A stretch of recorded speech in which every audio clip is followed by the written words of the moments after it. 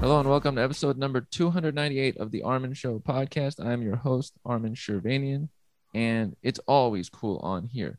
In this episode, our guest is the author of Life's Edge, the life that we all lead. Life's Edge, the search for what it means to be alive. Author Carl Zimmer joins on the show. He is a professor at Yale in molecular biophysics and biochemistry. He's a science writer, blogger, columnist, journalist, specializes in evolution, parasites, and heredity, contributes to the New York Times, Discover, and National Geographic, and is real prolific. Carl, welcome to the show. Thanks for having me. I am glad to. In the previous time, we only had audio, but on this time, we are in full video, which is exciting. Long live the future. The first thing that always comes to mind is a focus that I always take note of. You are very prolific. You have written a lot of books, many, including She Has Her Mother's Laugh. We spoke about that before.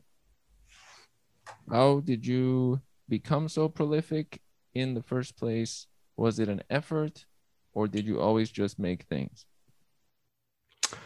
I have, whenever, as far back as I can think, I was always writing things, little short stories or cartoons or something. It's certainly, when people tell me like, oh, I'd love to write a book, but writing's so hard, it's interesting because like they clearly do not like to sit down and write. And I have to say that like, I like that, I don't like it when I write something I'm not satisfied with, and I don't like it when I have to revise a draft or that I thought was in great shape before.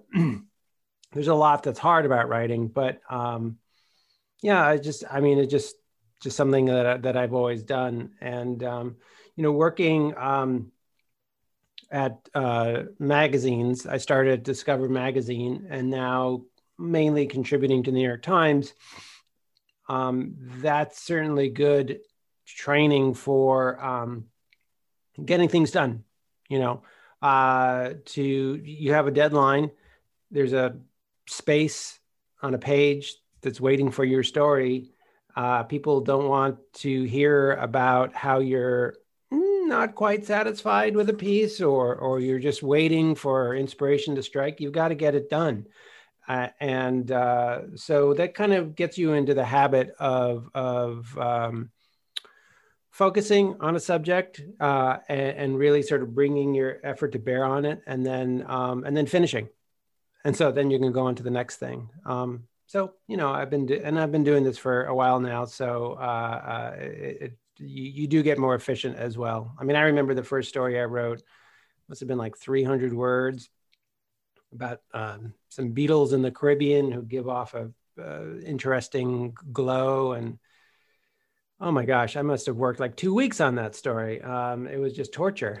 After a while, you can do a story like that in a day, maybe in a couple hours after a while, just because sort of how the pieces fit together, how to interview people, how to get the questions you need answered. But that just takes practice. So, when I talk with people who are just starting out with writing, I just say, look, don't be too brutal on yourself. Just be ready to just sit down every day and write. This is a great point about the early process always taking way longer, but not necessarily needing to take way longer. Would you tell the person who was writing that original article of 300 words to just put something out? No, because, if you're just doing your first piece, you don't, there's just so much that you got to learn, and so much, and you don't yet have that sort of intuition that everything that you need is there. I will say that I felt it was a great stroke of good fortune, I guess, that I was doing this on a staff at a magazine. I'm talking the early 90s. So this is, way back when, and this is like, very different than the journalism landscape today. So a lot of people who are starting out are freelancing and don't have a whole lot of guidance from editors. It's definitely there are a lot of challenges that comes with that. And I think that I think that publications would be better off offering more mentorship to the people that they're getting work from, rather than just chewing people up and spitting them out. So it's there's journalism has changed a lot, and in some cases not for the better, I have to say. I like this point about being a two-way street, being more beneficial. When I recently talked with ethicist Susan Liaotao, she talked about how companies that have terms of service have a requirement or ethical interest in also explaining it well to the consumer so that they could fully understand what's being said. It's like a two-way communication. In the same way, it makes sense that if publications can support the people who are with them and give them guidance, kind of like a program. Do you know David Perel, the writer, or programs like that? No. No. There are some people on the internet that are like writing teachers, and they'll run like 1,000-person course and kind of thing. Do you think that is valuable, or that is like a short-term fun hobby more likely, and usually the person that would have written on their own would have written on their own? I don't know. I mean, it can be valuable. It really depends a lot on the person. There's some people who are very self-motivated and are really just effectively taught themselves. There are some people who needed the guidance of a good editor, and then other people who really benefited from going to journalism school, for example, like a whole set of courses. So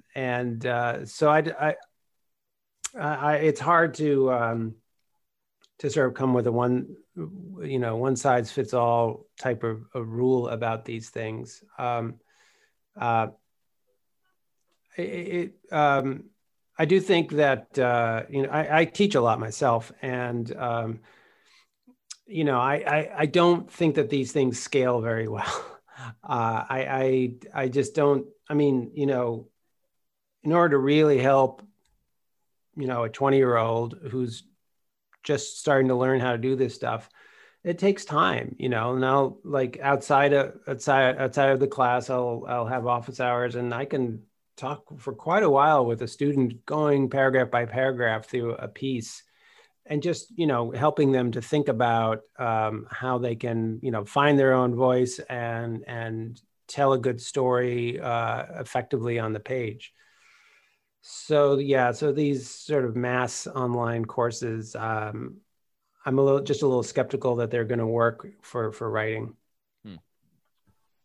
And then one other item on writing: usually before you go into a project, what % of knowledge or curiosity do you already have in that project before you do a lot of research and figure it out? Is it you start from scratch, from nothing, you're like, I'd like to check this out and understand more about this? Or is it you already have 20% of sense on a certain category and then you go fill in the other 80%?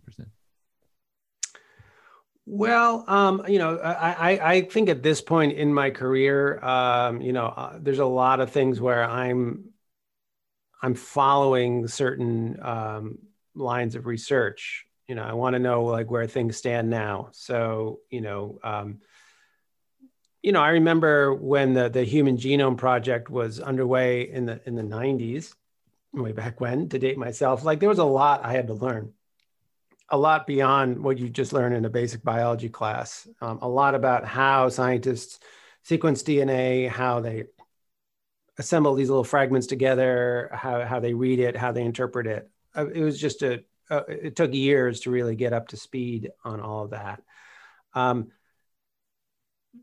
Now, like that, I don't need to do that. But what I do need to do is every now and then I have to stop and say, like, okay, like the science has changed a lot in the past few years. I have to update my sort of basic understanding.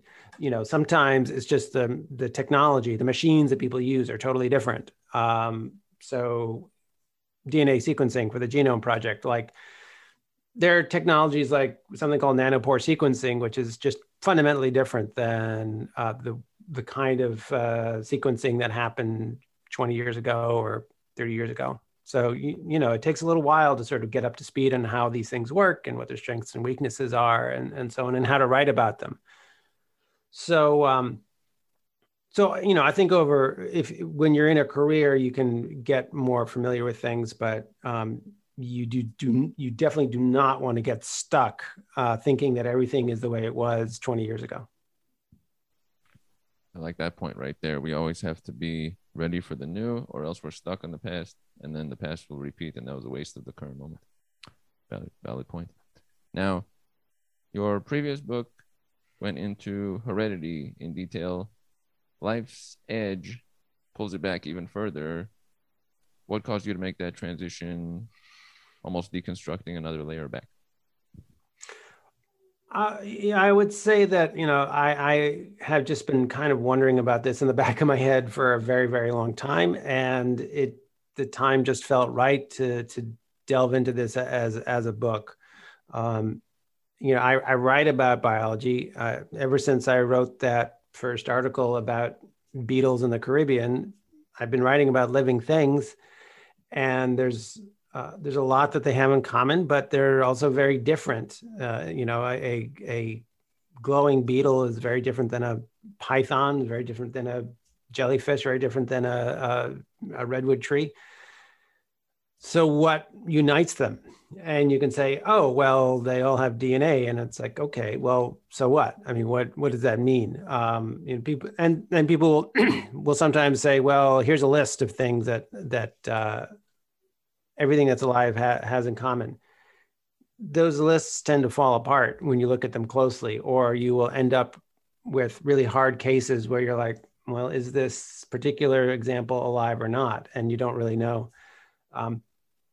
And so I just found it fascinating that scientists have come up with hundreds of different definitions of life and continue to come up with new ones. They're not converging towards one. And so, in a way, the more we learn about the details of life, one species or another, or particular kinds of cells and how they behave, we still are left with the huge challenge of understanding life and drawing that edge around it, trying to figure out, well, what is different from the living and the non-living worlds. So the book is kind of a travelogue along the sort of borderland. Now, for this category, which scientists are the go-to scientists in order to figure out where the edge is? What category of scientists are the best for that? Well, it's interesting because biologists are usually not trained to think about these issues or to work in this borderland. So I write about certain kinds of life in the book that, I think are really exemplary sort of hallmarks. They show hallmarks of life in a very exemplary way. So metabolism is obviously a really important issue with life. And for me, the champion of metabolism is pythons and boa constrictors, because they go from eating nothing for weeks to suddenly swallowing an animal whole and increasing their metabolic rate to incredible levels, like a galloping racehorse type level, in order to break this food down. And then they absorb it into their body, and then they go back down to that different metabolic rate again. So, there's a scientist that I spent time with feeding rats to snakes and talking about what was going on inside of them, named Stephen Secor. And, he's spent 40 years pretty much just focused on studying snakes and increasingly trying to figure out this incredible feat that they have. So that's it. Like you do not go to him to ask about a redwood tree. So so you do have to go and look for some unusual sorts of scientists. So often it's like the scientists who are studying the origin of life, or who are trying to make life from scratch, or trying to find life on other planets, who are kind of backed into thinking about these issues.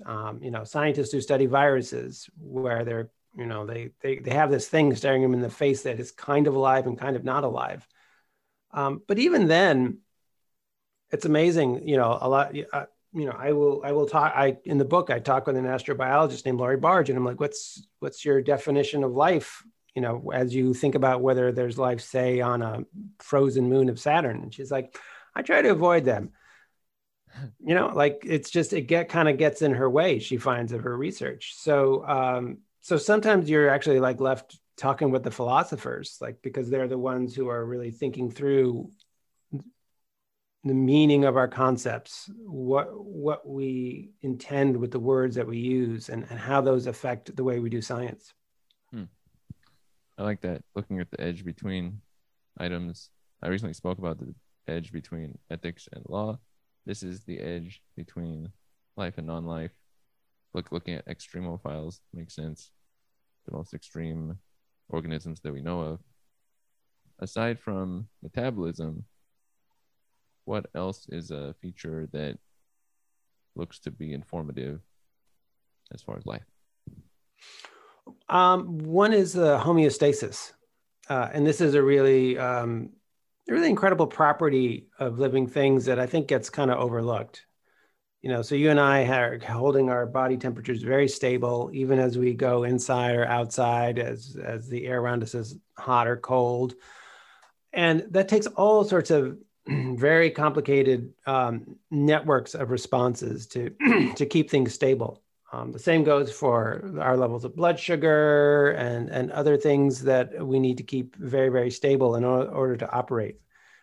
We create an internal environment, and other living things do the same thing, and they can shift their homeostasis around. So a hibernating bat, I write about hibernating bats that I visited in the book, and they can be flying around and be working really hard and being able to dump a lot of heat out of their body so they don't overheat.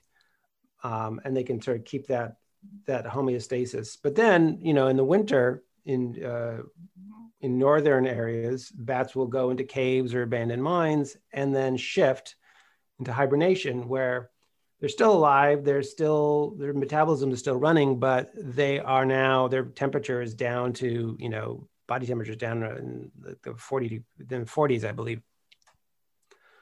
So you can set these set points for homeostasis, and even bacteria can do this in the sense that, like, they keep levels of different molecules inside of them relatively stable and in balance, and you have to keep these cells have to keep things in balance, or they just get disrupted and die off. So homeostasis is another one. In addition, there are things like reproduction and evolution, and also I argue in the book that there's something that you could call intelligence that's a hallmark of life. And I don't mean taking an SAT test. I mean the way that living things are able to perceive their environment and make decisions based on that information. And so I focus on these weird creatures called slime molds that they live on the forest floor. They're these weird sort of pulsating mats of goo, and they're just, each one is just a single cell, a gigantic cell, but just a single cell nonetheless. There's no brains involved, no nervous system, nothing except a cell. But that cell can move around and optimize the way it travels and finds food and feeds in a really astonishing way, and in a way that actually actually mimics the way that mathematicians solve mathematical problems. So that's another property of life that I think gets overlooked. I like that part. I've always enjoyed slime molds, and what they do with not much quote intelligence, like we would describe it. It's almost like I think of cities and how they'll develop from the main center and go outward to the certain points that would be the most next populated, almost like water. And then we do that, and then a slime mold would also do that, but we would think that water is inanimate, and then the slime mold is not intelligent, and we're the top of the line. I always find that to be funny. That's pretty good. One is we're looking at different types of organisms, but what about within organism? This is a, I guess, more popular issue, but between when an organism, an egg is fertilized and it is growing, when is that alive? When is that not? This is way more popular than I usually go in terms of topic, but where would that be at?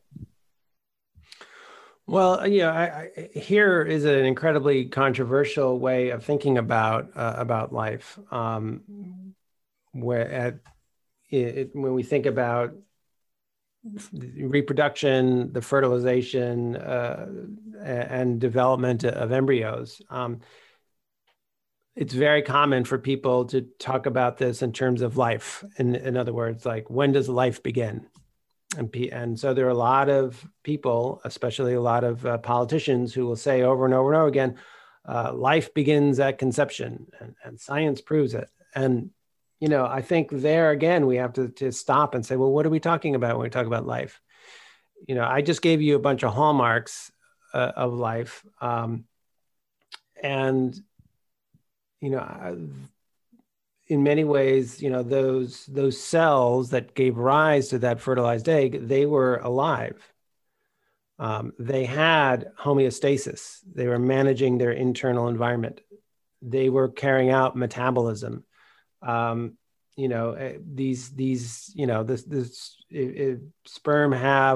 and eggs both have a certain kind of slime mold type intelligence. Sperm know how to find eggs. They swim along and hunt for them. Eggs, quote unquote, make decisions about which sperm to accept. So I think that, when you really push at this, that whole notion just falls apart. Maybe people mean, well, a life begins at conception. In particular, they mean a human life. But what distinguishes a quote unquote human life from the very moment before? People will say, well, it's because now there's a new genome. And it's like, well, sorry, no, that's not good enough. Because at the moment of fertilization, those two genomes of male and female remain pretty autonomous and separate. They're operating separately. It takes a while before they really become integrated into a genome that is operating as a new unified whole. Even then, if you take that genome as being like, oh, that's it, now we mark the time where a human life has begun, that mass of cells can split into two, and you can now have identical twins. So we've gone from a human life to two human lives, and yet that genome was already there, so that falls apart as well. You can have other cases where these clumps of cells from different embryos fuse together and form a new unified whole. That person, sometimes it would be called a chimera. That person does not get two votes. They're not two people. They're not two human lives. They're one human life. So, I just think that, and again, we are tempted to come up with simple stories about life, and life always defies those simple stories. Mm-hmm. I've never been a fan of the simple story that lacks nuance, because there's always details missing, and it's a nice popular message, but it doesn't have much thought. Speaking of that, actually, critical thought, how often do you see a good level of critical thought in public discourse, and how can that be spread further? There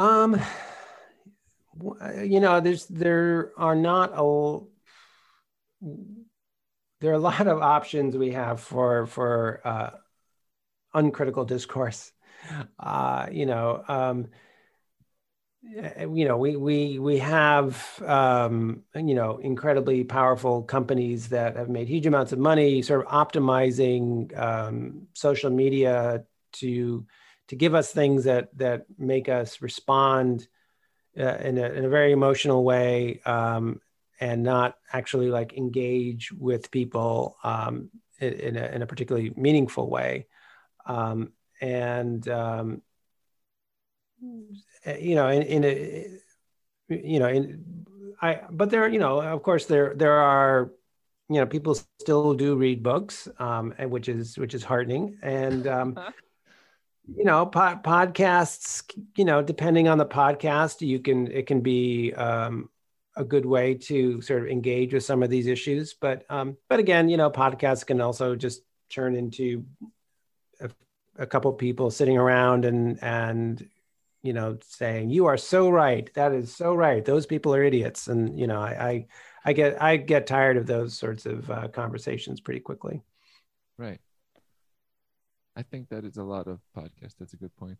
There's some agreements there. And you know what, Carl? I don't agree with what you're saying. I'll counter those. And therefore, you're a terrible person.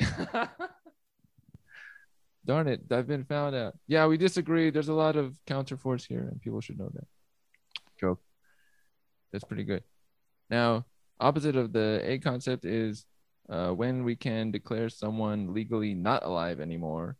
They have lived, and at some point transitioning, where is that cutoff point? Is it the brain? Again, it depends on what you mean by life. We define death in part by how we define life, and we are increasingly forced to think about this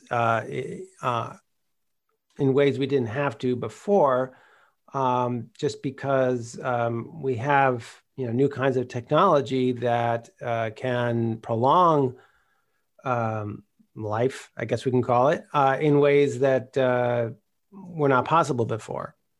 So, for example, I talk in the book about the development of ventilation machines and how that created sort of a new class of patients who had massive brain damage, but were still functioning at the level of their lungs taking in oxygen and their heart beating and all the rest. And so this new state of being needed a name, and so this led to the concept of brain death, and brain death being a legal definition of death. But that, people have challenged that. And I write about one case of a girl who lived for a couple of years on a ventilator without brain function. And, her mother did not want her taken off because she felt, well, she's still alive. And, some people argue like, well, her body does have homeostasis and all these other features. So why isn't that life? And then others say like, well, for humans, like life means that all these systems are integrated, and the most important level of integration is our brains. And if you don't have a brain anymore that can do that, then you're not alive. So, we, again, people who think that these are simple questions will find themselves sooner or later in these very difficult cases. Right. The questions lead to that's the cool part about writing up or coming up with questions. It takes you in a category. You had to come up with the question in the first place. One thing that comes to mind is, who are some key scientists you have met along the way who have given you key information or were valuable to you as far as this book or this one and recent books? Well, one scientist who comes to mind right away is a scientist named David Zimmer. He's at the University of California, Santa Cruz. He's been retired for a little while now. He's in his early 80s. I have been reporting on him off and on for, gosh, I want to say, well over 20 years. And he studies the origin of life, and he has developed this interesting view about how, an important aspect of life is that living things have boundaries. So you and I are not just these diffuse clouds of molecules. If we were, we just sort of like disperse, and that would be it. So in order to have all the cool reactions that take place in the processes and the information flows, we need to be tightly packed. And so he's been asking for a long time, well, how would you get, protocells with boundaries? And he studies molecules called lipids. These are sort of fatty molecules that help form our cell membranes. And they're, thanks in part to Zimmer and other people, they're now ubiquitous in technology. So like maybe like your shampoo has little lipid spheres with little chemicals inside of them, and so on. And even our COVID-19 vaccines take advantage of this. So the Pfizer and Moderna vaccines are these little bubbles of lipids with RNA inside. David Zimmer actually thinks that maybe the first forms of life kind of looked like those vaccines. In other words, a little lipid bubble with some RNA inside of it. And he has done research right about the book, suggesting how maybe in ponds on the sides of volcanoes on the early Earth, life could have come about this way. But it's a challenging thing to say exactly when life began.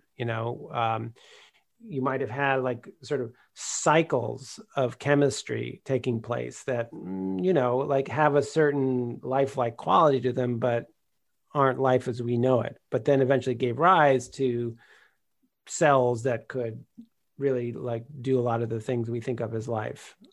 So he's still busy writing away. He's started up a couple companies based on his concepts, and he's a fascinating character. So I really enjoyed writing about him at more length in the book. Right. You had mentioned protocells. In the book, you had mentioned like the beginnings of just the cerebral cortex of the brain, but not the other parts as much. Based on what you have looked at, what does it look like as far as how soon we create multiple parts of the brain working in concert?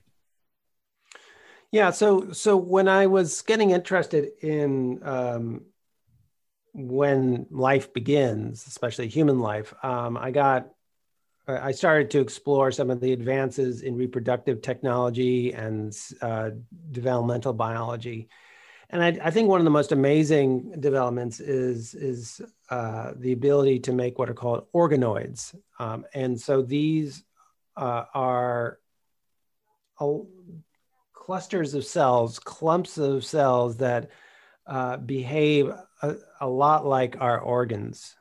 And the most incredible of all, I think, are the brain organoids. And so what you can do is you can just take a skin cell from someone, put it in a dish, hit it with some chemicals, and essentially you reprogram it so that it's going to behave like a cell in an embryo.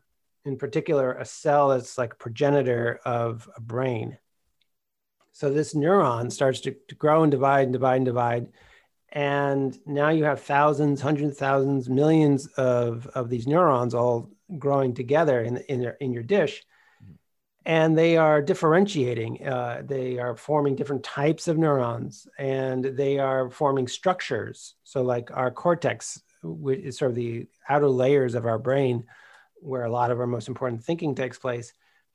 You see layers like that in these brain organoids, even though they're a little clump smaller than a pea.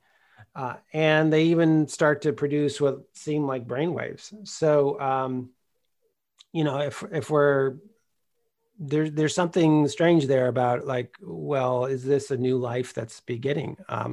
What is it that we're dealing with in here?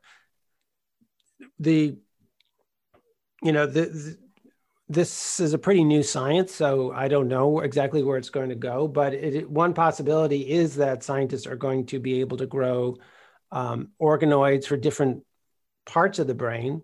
The cortex, maybe the cerebellum, maybe some sort of you can grow a retina organoid, and then you can plug them together. People are already starting to do this. And do you then have an organoid that can see? That's, can't rule that out. Is this going to be an organoid that can learn about what it sees? I don't know. But it's really quite astonishing research. This is true.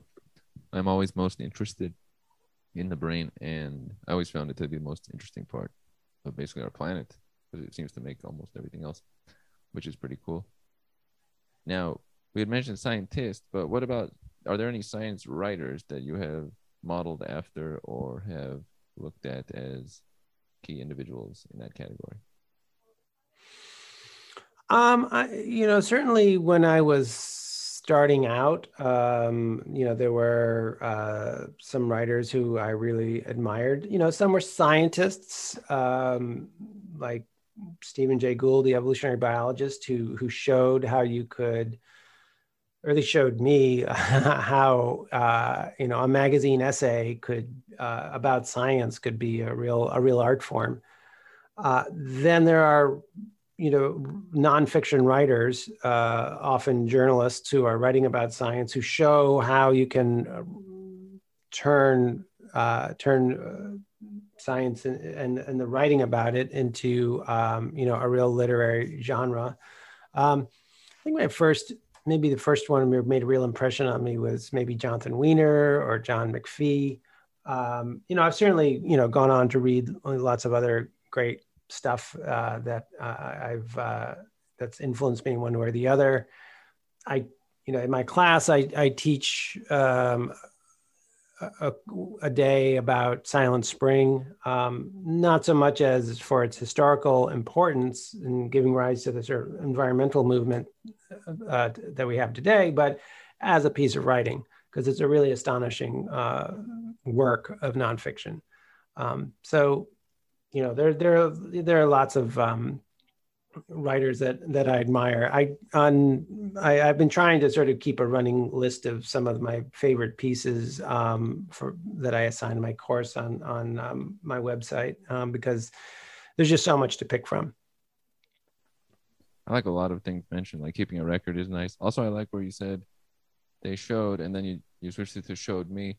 In life, I notice there's things, and then there's the things that really resonate with us that suddenly we're like, oh, okay, this is something we can look at and take from, and it's only for us. Maybe a lot of other people would notice that same thing and just pass by, and it's not a big deal to them. But some things fit us, which is kind of cool. One thing that always I noticed when I am reading a variety of science-related books, do you notice a variety of research coming from certain areas? Like the United Kingdom has a good chunk of evolutionary biology, or certain regions have way more research than other regions?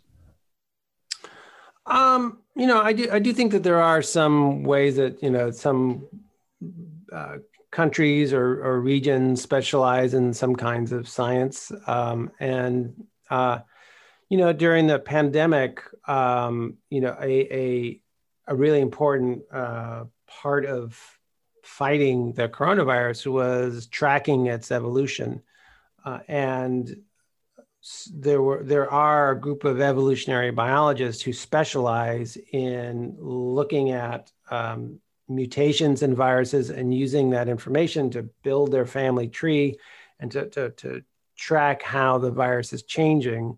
And they've done it for influenza and Ebola, and now they're doing it for COVID-19. And the real center of that world is in the United Kingdom, and so they've really led all the world in our understanding of that. I think that for my own part, I think I probably don't have a very good sort of bird's eye view of things, just because I think language is one issue. I speak English pretty well. I speak French terribly, and I don't speak anything else. So, so if you're not able to really like connect with language, then you're just not going to be that aware of work that's happening elsewhere. So there are amazing studies happening all over the world, and language and other factors can make it difficult for reporters to really access that stuff. So that's one of the nice things about a sort of a journalism world that is, connected online, and where you can potentially have people writing from different parts of the world, because there's the possibility that people with different kinds of experiences, expertise, cultural backgrounds can tell stories that, somebody like me sitting in the Northeastern United States would not be able to on their own. That makes sense. As far as the impacts from the last year, how much has that changed journalism as it applies to you as related to maybe 2-3 years ago? Has it changed that much, or were you already very electronically and virtually established before that? This past year has been pretty intense. So while I was finishing up Life's Edge, I was helping with the New York Times' coverage of COVID-19. I'm still doing that. And, we're suddenly the, science stories were the front page news every single day, and sometimes several times a day. And so, we've had to work really hard and develop new ways of presenting information, like trackers to show where vaccines are in their development. We have not been waiting so much for papers to come out in peer review, because a lot of times the information is just too important to wait. But that creates risks, because you might be giving attention to a study that's just not very good and will be misleading and soon to be disproven. So it definitely has had new challenges. I'm hoping in the next few months that life is going to kind of move back towards something more normal. And I don't know how much of these changes will stay in place, and how much we'll sort of swing back to the way we did journalism in 2019. We'll see. Right. The counter perspective is cool. As far as Life's Edge, I always like to check, what is one message you would want all people to know, a takeaway message about the book that they could use for their daily life? I think that, in our daily life, and there's that word again. I always make this as a challenge. Yeah, I would say, think about that life that is your daily life, and ask yourself, well, what is that exactly? What does that mean to you? And what is your daily life? What does it have in common with maybe the daily life of, the pine tree out your window, or the monarch butterfly that's flitting past? What do you have in common? And how are you different than maybe the mountain you just hiked the other day? These are questions always worth asking, and there are, you may not be able to find an answer, but that's okay, because centuries of scientists have tried to find an answer, and they've failed time after time in the most interesting ways. And I try to sort of give a sense of some of that fascinating failure in my book. Fascinating failure. That's alliteration, everybody. Now, I would like to thank you for having been on this episode. It is wonderful to speak with you. You're very conversational and fluid, and that comes from science writing and prolific nature, and also your internal. Glad to have you on this show, Carl. Thanks so much for having me. Good talking with you. And you as well. And we are out.